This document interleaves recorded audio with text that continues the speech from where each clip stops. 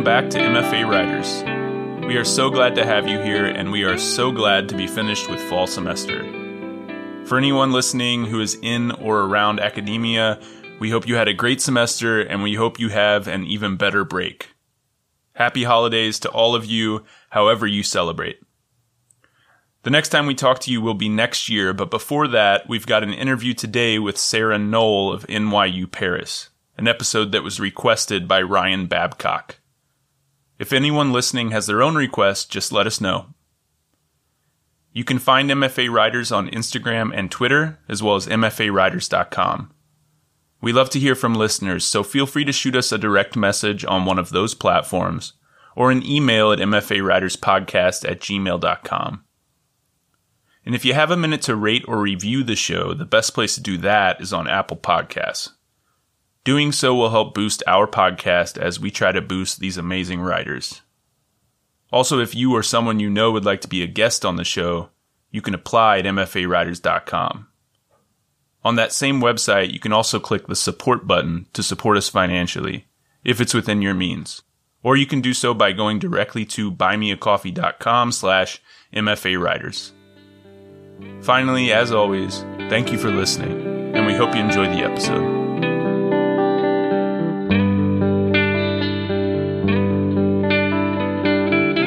Welcome to MFA Writers, the podcast where we talk to creative writing MFA students about their program, their process, and a piece they're working on. I'm your host, Jared McCormick. Today I'm with Sarah Ann Noel. Sarah is a writer and editor of fiction and nonfiction. She recently earned her MFA from NYU's Writers' Workshop in Paris. Her first short story will appear in After Dinner Conversations in April 2024. Today, Sarah has brought an excerpt from her novel to read for us. This is from my first novel, which is about a teenager named Evie growing up in a high-control church environment in the Midwest. This is from the back half of the novel. Where would she go and how would she leave? She was uselessly young. 16 years old, and she'd spent years only waiting for Jesus to come, waiting for love to find her, waiting for purpose to reveal itself. She had waited away her girlhood. Ethan's rusty truck rolled to a stop at her driveway, and he seemed to study her bare feet and bedhead. Evie let him, feeling exposed and finding some comfort in that. Who the truth sets free is free indeed.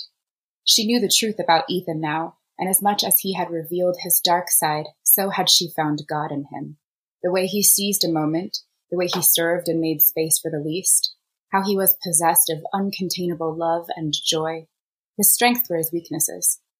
Some years later, Evie traveled to the end of the earth, a surprise family trip to Lofoten. They journeyed hours by train, plane, and rented car, from Oslo by way of Harstad, over bridges and through maddening tunnels, finally emerging in Svolvær, where they tucked themselves into red roerbrews on stilts. They were surrounded by icy fjord, heard the soft lapping of current against the pebbled shore. They ate salted herring and fin biff in a candlelit restaurant overlooking a sheep pasture. Jane put her chubby fingers to her ear, catching the sound of the lambs' tinkling bells when they stirred in their sleep.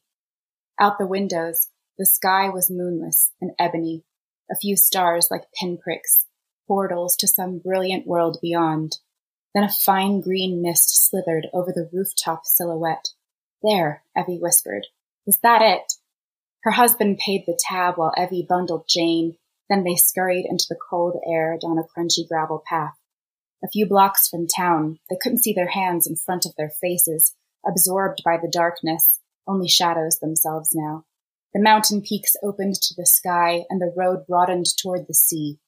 They grappled for each other's hands in the night and stood with chins hopefully tipped toward heaven. Then the night was lit on fire, tangerine and crimson, undertones of royal blue fading back to jade.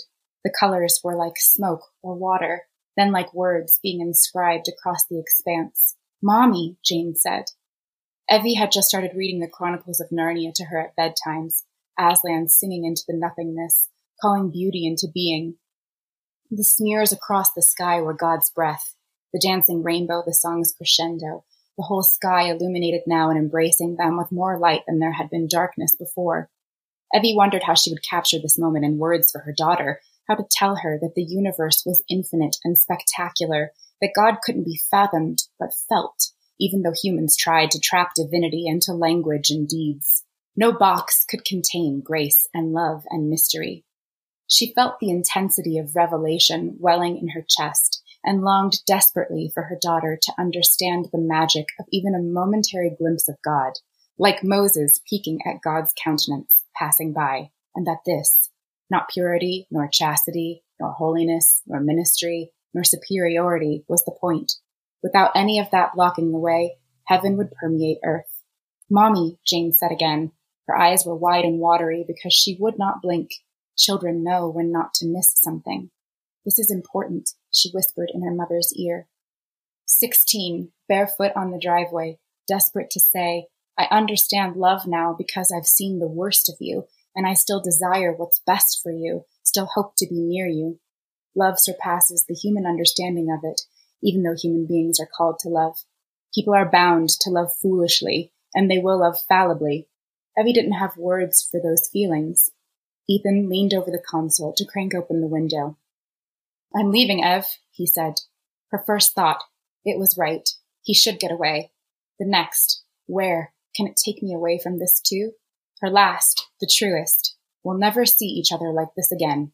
He doesn't love you like you think. But really, Evie didn't love Ethan like she thought either. She loved him more because she would let him go. Sarah, that was beautiful. Thanks for sharing it with us. And thanks for being here. Thank you so much for having me. This is really exciting. Yeah, I'm excited to talk to you. You've described this novel that you just read from as autofiction. And autofiction in its simplest definition is fiction inspired by real life events. So I'm curious to hear a bit about the experiences you're drawing from for your writing. Where did you grow up? What was your upbringing like? And what parts of your life inspire your writing the most? Well, I grew up in the suburbs of Indianapolis, but I like to think of my childhood as a cornfield childhood. And I was a member of a high control, charismatic evangelical church, which at the time felt totally normal. And then I think you get out into the world and you understand how much your theology, which maybe now looks more like dogma, controlled your life and your understanding of the world, but more importantly, your understanding of yourself. And I think when you talk about autofiction in an MFA program, it's always with a little bit of a giggle because we all draw from our life experiences, especially in first novels. But I think that I had some personal experiences that I wanted to work through, and it was easiest to do it on the page. One of my classmates in the MFA also grew up in an evangelical household, and his thesis was a novel that was exploring those experiences, not autofiction, but exploring some of those experiences through his characters. And he told me that he thought there was a huge audience for these stories because so many people had gone through similar experience. So what's your take on the audience that exists for these stories, and who do you hope that your story will reach? I think I took my time admitting that I wanted to write about the church because the content about church that you see out in the world tends to run in the extreme. And from my perspective, growing up in that, I wasn't writing about a cult or some sort of damaging religion. It was just an environment that was super influential on who I was then and who I became. And so I think as I kind of slowly crept into saying the church is what I will write about, I was surprised to find how that was received in the literary community, especially when I got into the MFA program. NYU is a progressive school, and I was amazed at how many people in my workshops or after I would give readings would come up to me and say, "This is so similar to my childhood." And I do really think that there's a space for it because it was so normalized, at least in the middle of the country for millennials growing up then. Mm-hmm. Yeah. And I mean, it's not just people who grew up in that type of evangelical household. I grew up in a Catholic household, and I think we all go through a moment when we leave home and we go out in the world and we start kind of reconceptualizing all of these experiences that we had when we were younger. And I think even if we didn't grow up in the type of religious household that you grew up in, I think a lot of people are going to still relate to the experiences that the characters are going through, right? I think so. I started writing the book with a desire to preserve faith. I think everyone wants to have a faith in something, even if it's not God. And so I had to go back to the roots of what my original understanding of faith and the divine were, and kind of decide what to keep and what to leave. And I think regardless of your childhood, your background, everyone has that moment where they need to do the same thing. Were you nervous to tackle this subject matter, knowing like people back home might read it? Terrified. Yeah. I didn't have the sort of like rebellious rejection of the church. When I say I tiptoed out of the environment, I think part of it was that it was dear to me. It was a part of me, and I didn't want to throw away my childhood. And I think part of it is the all-consuming fear of environments like this, where you've been told for 18 years, well, there are other things out there in the world, but what if they're wrong? What if? Mm-hmm. It's wrong and you wind up in hell? Maybe it's that. But for me, it was more like, what if I end up disappointing everyone that I've been working so hard to please? And that's a really scary step to take. It's a scary step for the characters, I'm sure. And I'm sure it was for you as well to like leave that environment, because I think people from the outside maybe think of it as one or the other. Either, you know, you're like a part of this religion or you're not. I don't consider myself a religious person anymore, but there's still this part of me that grew up in that environment that relied on faith for my own mental health, for example. And having that not be a part of your life anymore, it leaves a void, and you're still searching for something, like you said, to have faith in, something to kind of hold on to give you comfort when that's no longer there. Lots of opportunity for exploration, I imagine, with the characters. Yeah. I mean, there are all sorts of beautiful things about religion besides theology. There's community, there's ceremony. For me, it was a huge source of identity. Sure. And I think that those things should be acknowledged because they're lovely. Well, your novel is a story about teenagers growing up in this evangelical environment while trying to figure out who they are as people and how to be themselves. You told me that you first started writing fiction as a creative outlet in the early days of motherhood.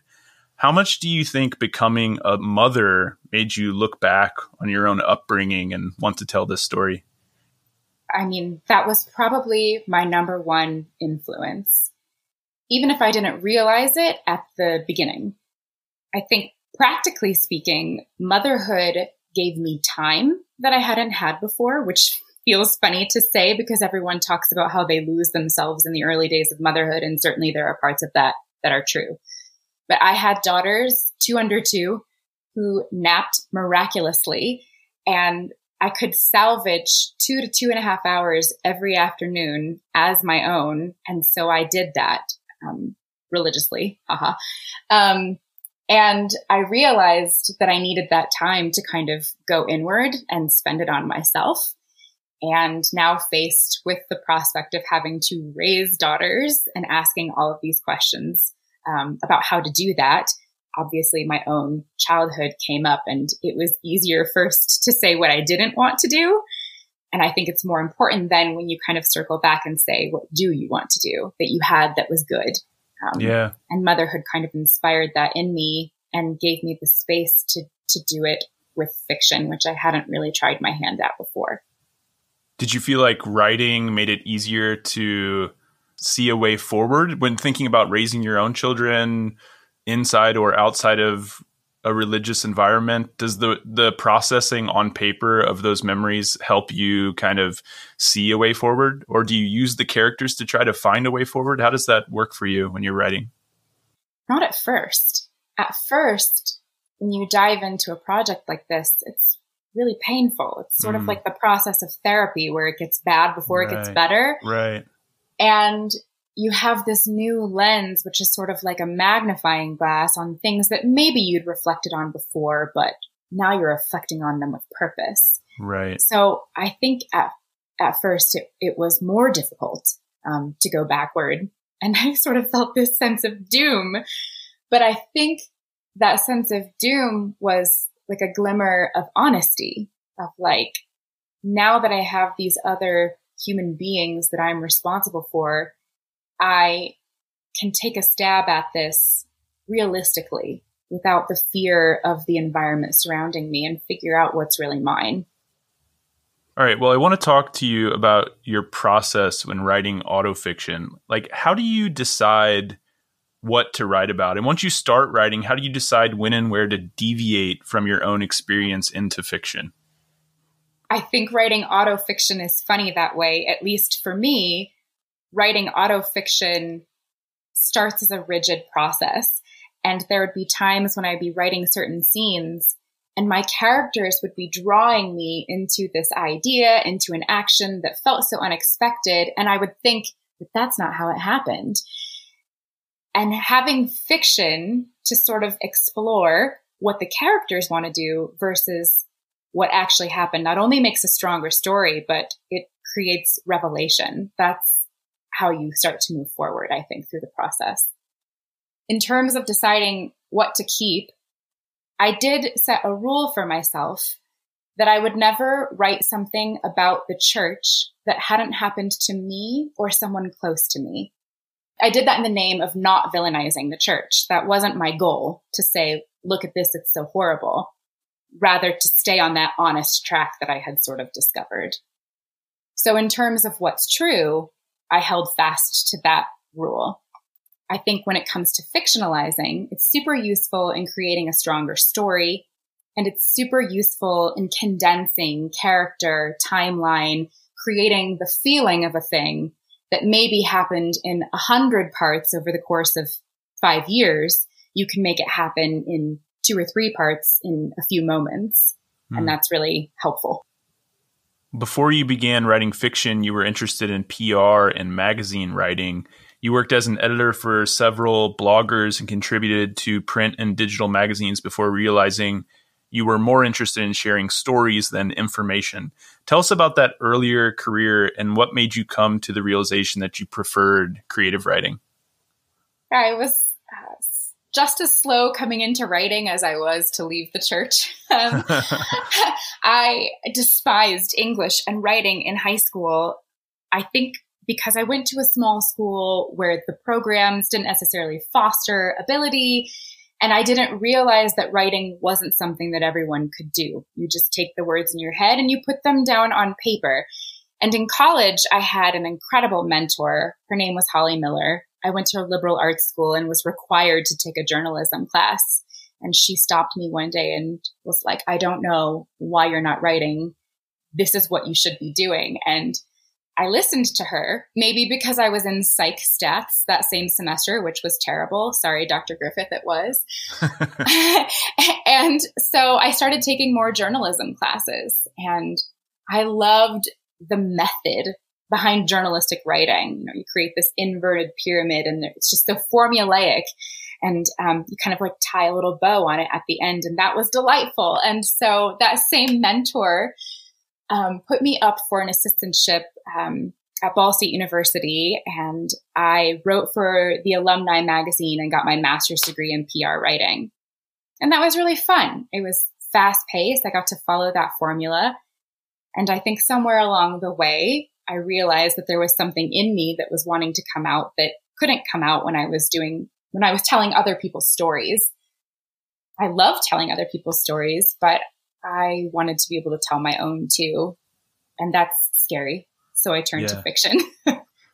Well, as I mentioned earlier, you first started writing fiction in the early days of motherhood. What do you think it was about having a child that motivated that change? And what kinds of things were you writing in those early days? Being a mom is magical because you get to see a human being start from scratch. It's also magical because you get to live through all of that magic with your child. My daughters are like unicorns. Everything is exciting and new and fresh. And to have my days filled with that energy, I think opened me up to possibility again. Reading books that were important to me as a child. There's a reason I mentioned the Chronicles of Narnia in that reading. Those books were so impactful to me when I was young and I had forgotten. But here I could read them to them and watch their faces discover that story for the first time. I think that really energizes you, and it drew me. I was already feeling called by storytelling, and it drew me further in, I think, seeing how magical it could be. Yeah, that makes total sense to me, how seeing someone experiencing everything for the first time could make you look back at your own childhood and start re-examining it. So what did those like early pieces look like? Were they parts of this novel or were they something else? A little bit of both. I did write this novel 3 times, 3 very different iterations before I even applied for an MFA. At first, I had no idea what I was doing. And so they were these like meandering, embarrassing monologues like inside the head of a character.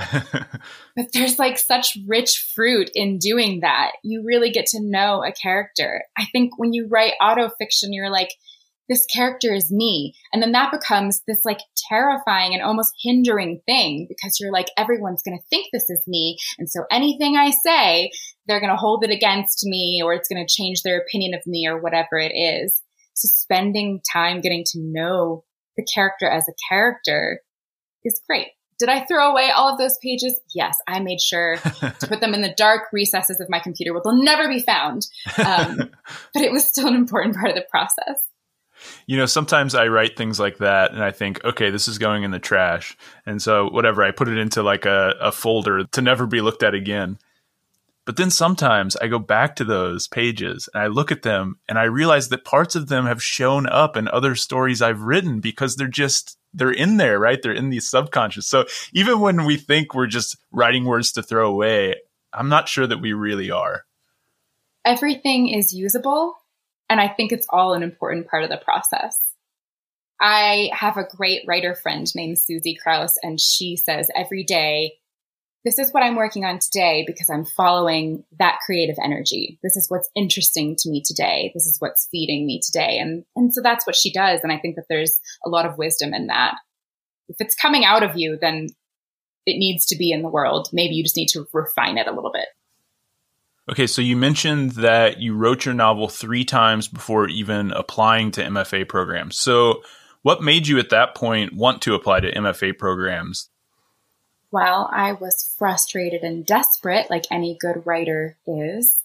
I had gotten through 3 drafts of a novel, all wildly different. The last 2 drafts I had queried separately. And querying is just an exhausting process. And I got to the end, put everything away for a long time, seriously considered never writing again, realized that wasn't possible because I had to write. And so I asked myself what I could do differently. And it was my husband who had suggested looking at MFA programs. I hadn't really considered it because I live in the remote mountains of Colorado and I have 2 children. I hadn't considered going back to school much as I loved school.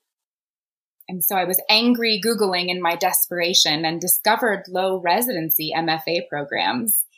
And much like motherhood had sort of lit this fire inside of me, the idea that I could affect change in my writing life with something like a low residency program energized me again. And so I started looking further into it.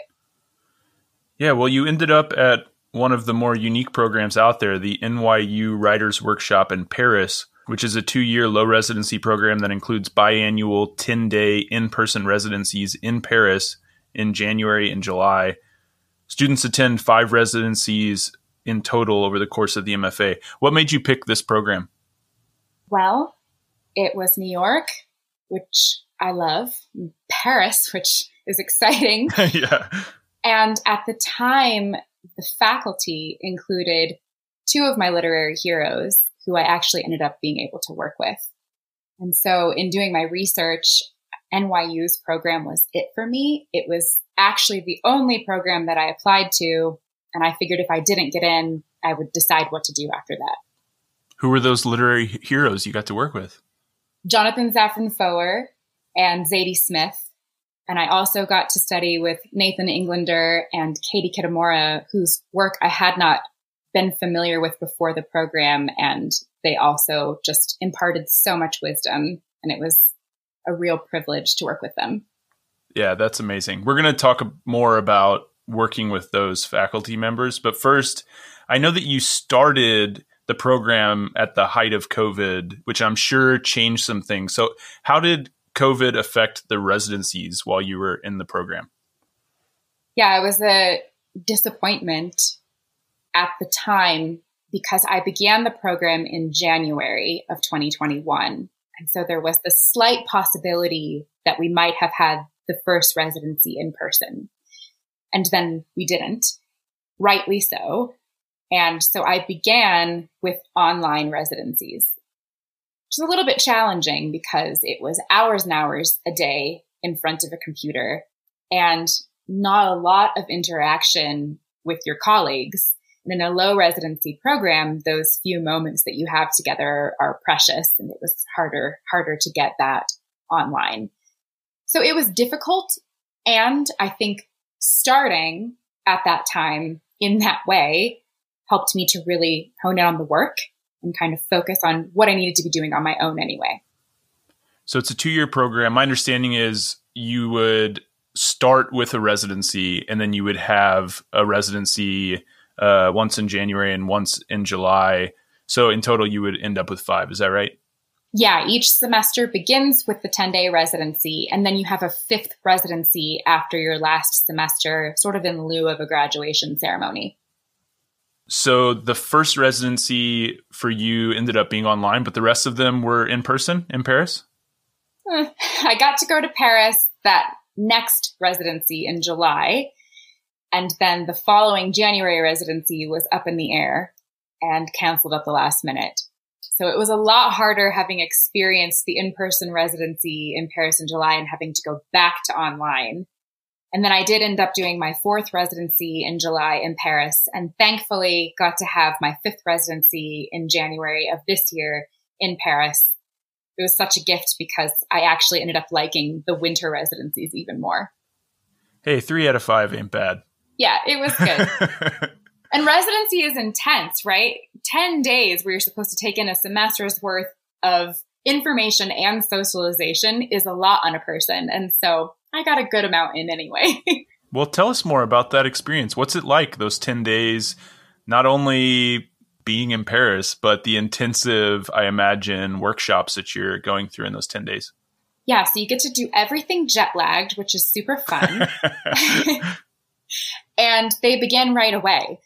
Residency starts on Sunday with a dinner, and that's so fun because they book a room in a fancy restaurant. You dress up in Paris and go out at night, and it's great. And then you begin. And it's anywhere from 3 to 5 craft talks a day, plus a reading every night, except workshop days. You're in workshop for about 2.5 hours, followed by 2 to 3 craft talks and a reading at night. So you have to be on from about 9 in the morning until however late you're out in the streets of Paris, which you can't miss because it's Paris. You mentioned that community building. I think a lot of people attend MFA programs in part for the community, but I imagine whether those residencies are in person or online, it can be a bit difficult or more difficult building community in a low res program than a full-time program. How was that experience for you? Was it difficult trying to build community in that short amount of time? Yeah, there's not a lot of time to chat when you're taking in all of that information. You spend the most time with your colleagues in workshop, but that's also a different experience than just sort of get to know you conversation. And so I think you have to be really intentional about your social interactions in a low residency program. You have to be intentional about seeking people out who maybe write the same or read the same or workshop the same. That requires paying attention. And it also requires you asserting your true self from the get-go because you want to be authentic so that you can engage in authentic interaction. And so I think, yeah, you have to be thoughtful about it. You were also quite removed from the academic experience when you joined this MFA program. And I imagine that could also be a barrier to building relationships if a lot of your classmates are coming straight from undergrad into the program. Do you have any advice for people considering an MFA later in life on how to get the most out of it?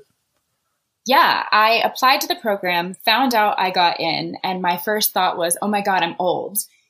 And I wasn't sure what that would mean moving forward, even navigating all of the paperwork that follows your acceptance. I was so far away from that environment and that language. When I got to Paris, I found that I was kind of right in the middle of my colleagues age-wise. So certainly there were people who had come right out of undergrad into the program. There were also a lot of people who were in their 40s, 50s, even 60s, wanting to pursue this degree to elevate their writing. And I thought that was really inspiring. And it also calmed me down. I realized that an MFA is different from other academic programs.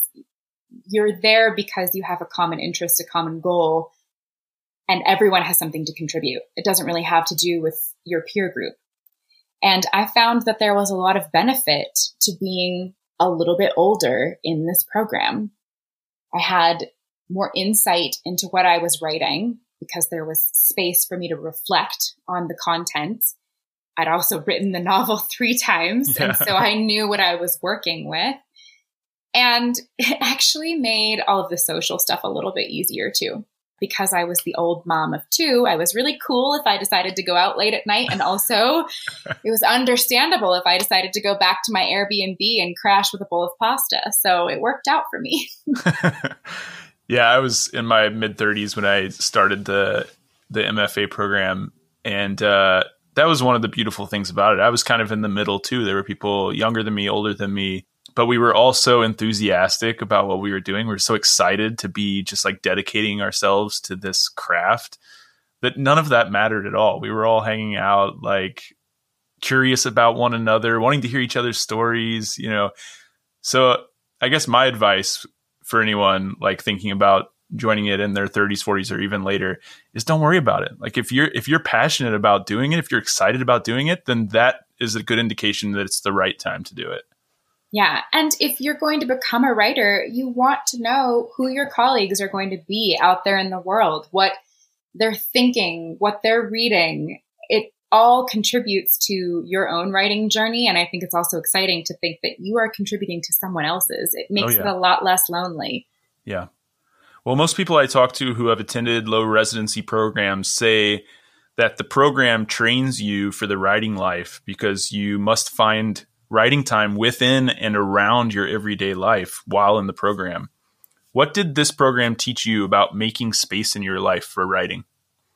I think that writing as a young mother, I had created a sort of schedule or practice for myself, writing during nap times, as I mentioned earlier.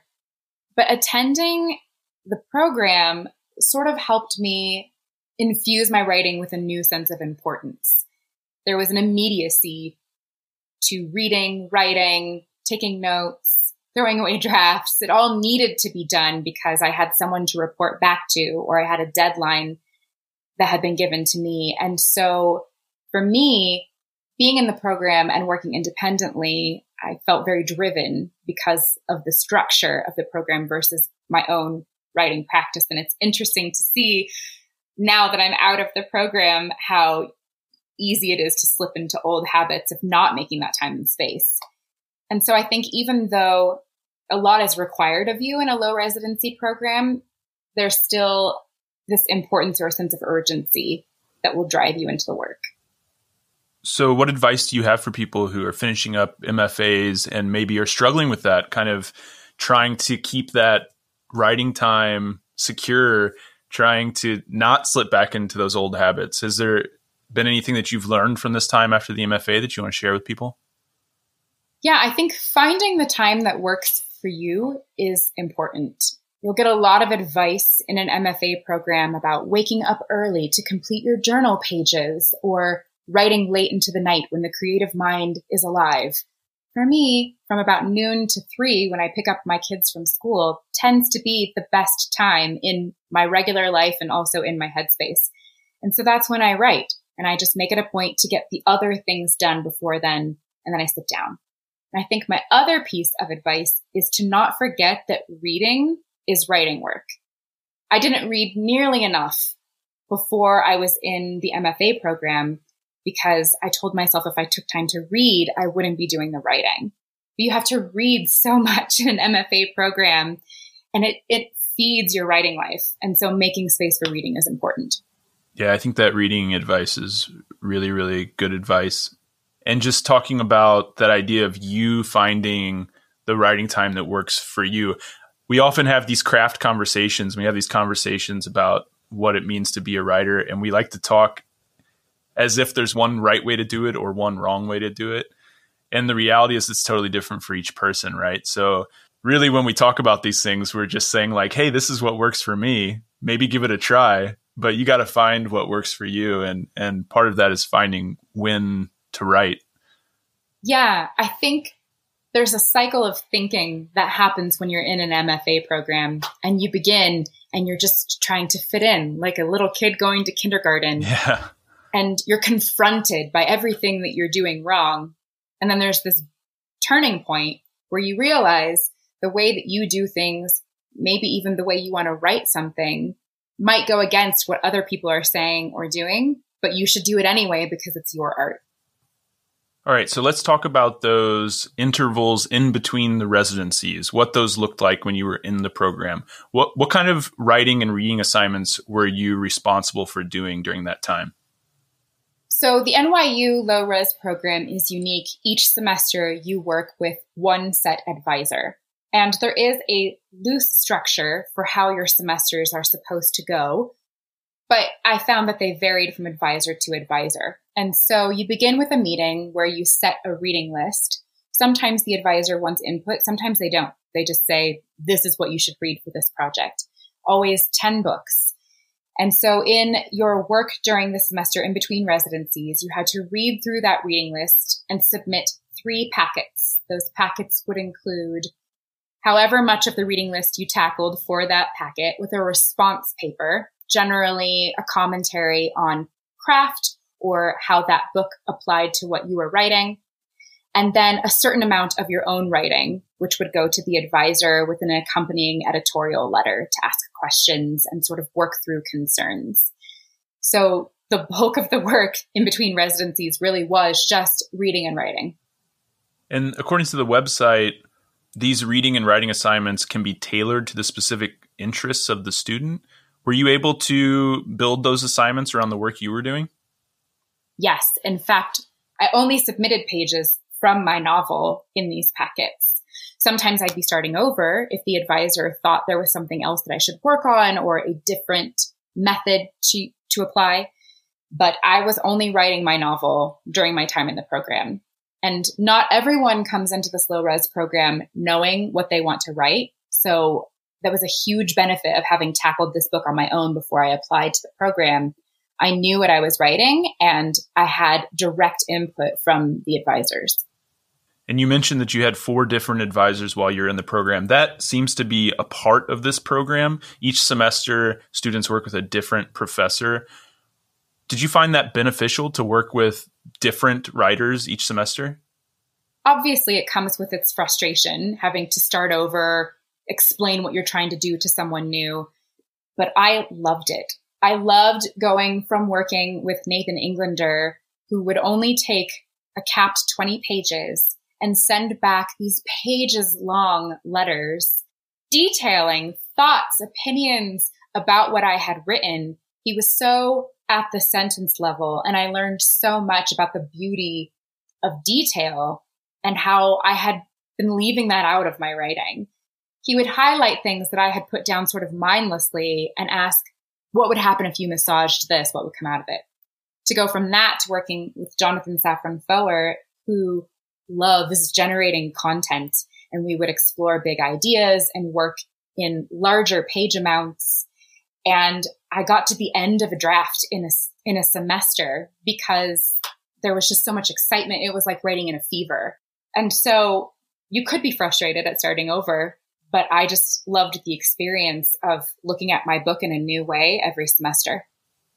Yeah, I could see the benefits and the frustrations with that. But yeah, you got some amazing writers that you got to work with. Yeah, I think one of the feelings that I had when applying to this program was that I had been so rejected querying the book on my own and doubting yourself. I thought, what if I could consider myself among these giants? And so to enter a program and get to work with these writers whose books you've read and admired, I think that supersedes any need to stay on this like consistent train of like, I'm writing these 20 pages and then these 20 pages and then these 20 pages. So much more exciting to just live in the moment with that mentor and glean whatever you can from their input. Well, speaking of querying the novel, I hear that you're continuing to query it now. What's that experience been like, and what surprised you about that process? How has it changed maybe since doing the MFA compared to before? I had such naive notions of what it would mean to query a novel with NYU on my query letter. I think you have to be hopeful when you're querying, regardless of what your journey to querying has been. You're sending a letter out into the void and hoping it hits someone's inbox at the exact right moment before it falls into the slush. It's just hard.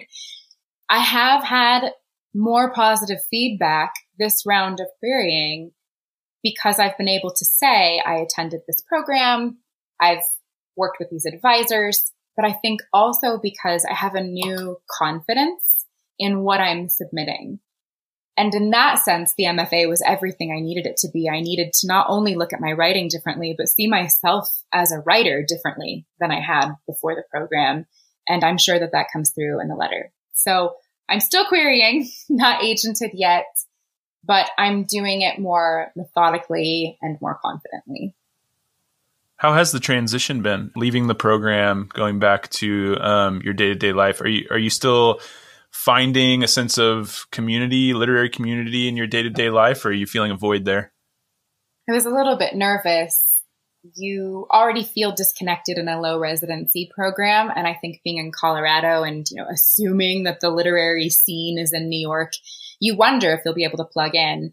And I think that's just not true. It was noticeable when I was doing online residencies during COVID. And now having made these connections at NYU, I can see how widespread the literary community is. Even if it's just connecting with somebody on Instagram because we have someone in common, maybe that I met in the program. I think it's a little bit daunting to graduate, but there's also a part of you that's ready, especially if you have a draft of a novel. And just like graduating high school or undergrad, you're sort of ready to step into the next phase. So I was sad to leave, but also anticipating what would come next. Well, I hear you've co-founded a reading series in Denver called Read, Write, Brew. Tell us about that. Yes, I'm working with my friend Adam, who is the host of the podcast Debutiful, which features literary fiction debuts. We met on Instagram and found out that we both lived in the Denver area and connected over writers that we loved and decided that Denver was missing a reading series like the kind that we had experienced in New York or other larger cities. So our first event is scheduled for February, and we haven't released a lot of details yet, but we really want to bring together the readers and writers of the Denver area. Well, I love Denver, and it's got a great art scene, so I'm sure you'll have no trouble finding people. Yeah, I'm excited. It's been fun to see that it's something people are hungry for. And that tells you that sometimes if you feel like you're missing a community, maybe you're the one who just needs to start something. Just got to get out there and do it, right? Well, before we go, I want to give you the last word. What is one way in which the MFA experience has been different, for better or for worse, from your expectations when applying? I think for me, the MFA awakened a part of me that I was nervous to tap into. Someone who uses story to tell the truth, even when it's not comfortable, and someone who isn't afraid to do that and confident in her own ability. So the MFA met all of my expectations in helping me see my writing and being a writer in a new light. I'm happy to hear it, and I'm happy you stopped by to talk with us. I had a fantastic time talking to you. Thank you so much. Thank you so much for having me. This was really fun.